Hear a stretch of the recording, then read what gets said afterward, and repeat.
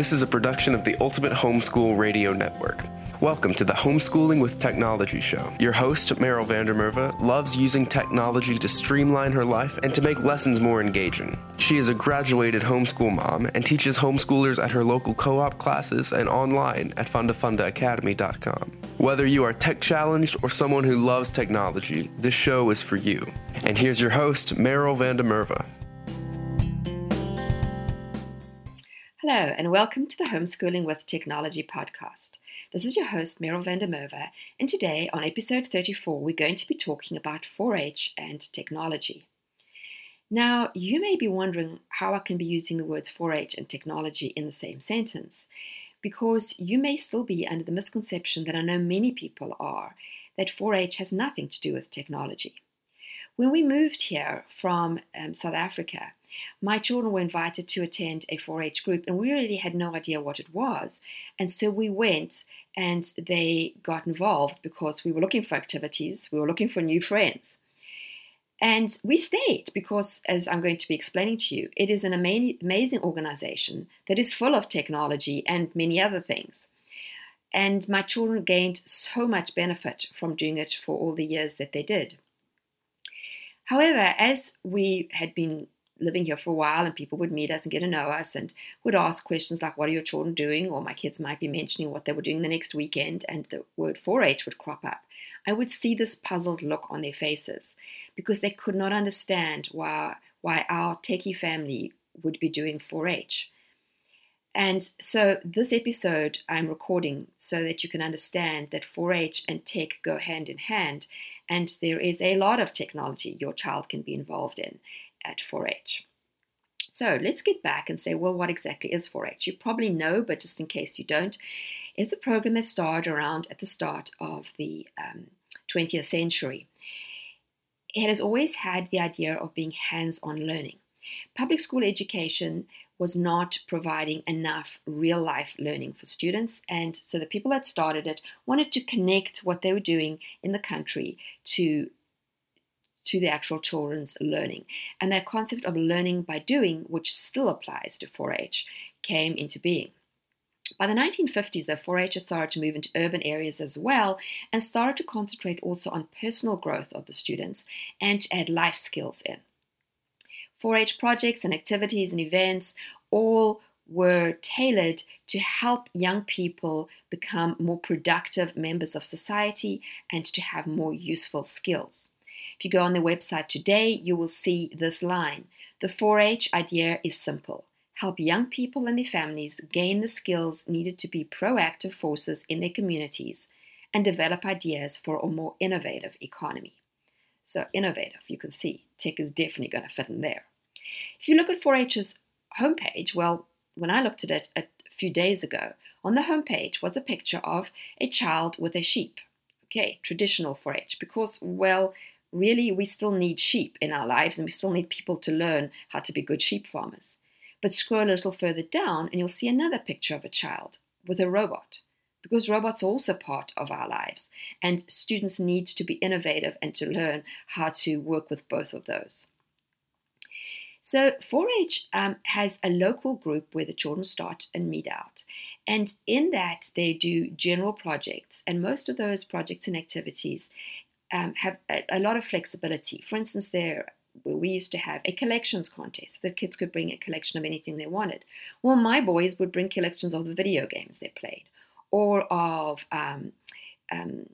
different parts of computers because, yes, my kids used to like to build their computers, and so they would bring that. I remember my daughter even once had a collection of simple machines that you could just find in her purse on any given day. And simple machines, believe me, it was just things like her lipstick, because that is a simple machine. So you can use tech if your kids are into tech in any of these projects or not, as you choose. Then your children actually, as they get older, will start to work on specific projects. My children over the years did things like engineering, computers and technology, photography, which obviously had the whole online element of working with your photos and adapting and changing them and using all the online tools you can use. They also did things like business and consumer economics. And again, my boys use that just to help start their own techie businesses, fixing people's computers, etc. My one son also, as part of a project that he did for 4-H, and all these are self-directed, you choose what you want to do. He created a video on how to sell on Amazon. And it did really well. I guess people didn't really know how to do it at the time. And he made a lot of Google AdSense money over the years through that. Of course, though, even if you do the more traditional sounding 4-H projects like sheep and dairy, the nutrition ones, all of those still can incorporate tech because nowadays everything is becoming more techy. And so students can learn how tech applies in those different fields. Line and design, for instance, which is what it sounds like, is anything to do with fashion design or anything in that area. They could use the skills that were mentioned in last week's episode on digital art to actually design costumes or anything along that line. Most groups will have project groups, so that would extend beyond your actual monthly meeting in your basic 4-H group. So you would get together with people and actually have a computer project group. My boys actually led that because 4-H is all about teaching things like leadership skills. So they combined their love of tech with all those real life skills that they would need. In the summer, there will be various camps. I know our area offers an engineering camp, which is pretty cool. Portfolios, students in high school, actually I think it's from 7th grade and up, will start to compete, and you have to keep a record of what you are doing. And now the portfolios have gone online and you keep it all digitally. And I got one of the students who I know who still does 4-H to send me hers, and it's really cool and a great way to teach your kids more tech skills. You can find your local 4-H by going on to 4h.org/find, and you'll be able to see where the closest one is to you. I know we have a number in our group that are run by homeschoolers. Our own one, which I ran for a couple of years, we were happy to have non-homeschoolers too, as long as they could attend our time, which we were in the afternoon, later afternoon, so they could. We were happy for anybody to join. And obviously at other levels, they won't just be homeschoolers, but you'll be mixing with lots of different children, which is another good thing for homeschool kids, to be able to rub shoulders easily with lots of different types of people. There are wonderful adults that pour their lives into children in 4-H. Our extension agents were really, really great and provided so much help and assistance to the students. And my kids gained a lot, including scholarship money, because there is a lot of scholarship money in 4-H if they start to compete. So bear that in mind.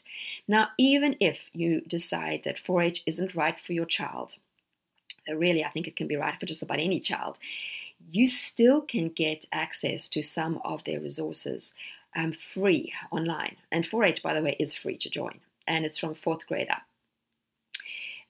They have now, under the parent tab, a whole lot of STEM activities for K through 12th grade.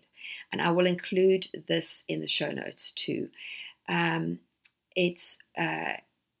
got things like how to build your own robot and how to make fruit batteries. Again, it's that concept of learning by doing, being practical, and equipping the kids for the society that they are living in today, which obviously includes technology. So please go and take a look. We really, really enjoyed our years with 4-H. And just before I go, I want to also mention to you our sponsor, Fund of Fun Academy, because like 4-H, they believe in learning by doing and adding fun into the learning experience. Take a look at their web-based unit studies for 4th through 8th grade. 4 modules per each unit study, and there are unit studies now on, there is actually a game programming one, so there's a programming related one, but there is history, there is geography, there's anatomy, and we're constantly adding more. In each of these, we're going to be using technology as they investigate different things related to the topic, lots of interactive websites, online games, excellent videos, things like that. But then at the end of every module, there is a project for students to do too. And most of those are techie. They're not all. There are sometimes ones that you actually do offline and take a picture and show us what you did. But there is a lot of technology incorporated into that, and students will learn as they do the project. So perhaps creating a video or a digital art project or something like that. So go take a look at that. Again, the link will be in the show notes. Thank you so much for listening in again this week. I look forward to seeing you again next week when I'll be interviewing a fantastic homeschool mom who's going to be sharing with you some ideas I know you will want to implement. And if you have a moment, pop over to iTunes and give us a rating and review. It will be most appreciated. Thanks for tuning in to Homeschooling with Technology with Meryl van der Merwe. Visit her at fundafundaacademy.com and homeschoolingwithtechnology.com. Homeschooling with Technology is a production of the Ultimate Homeschool Radio Network.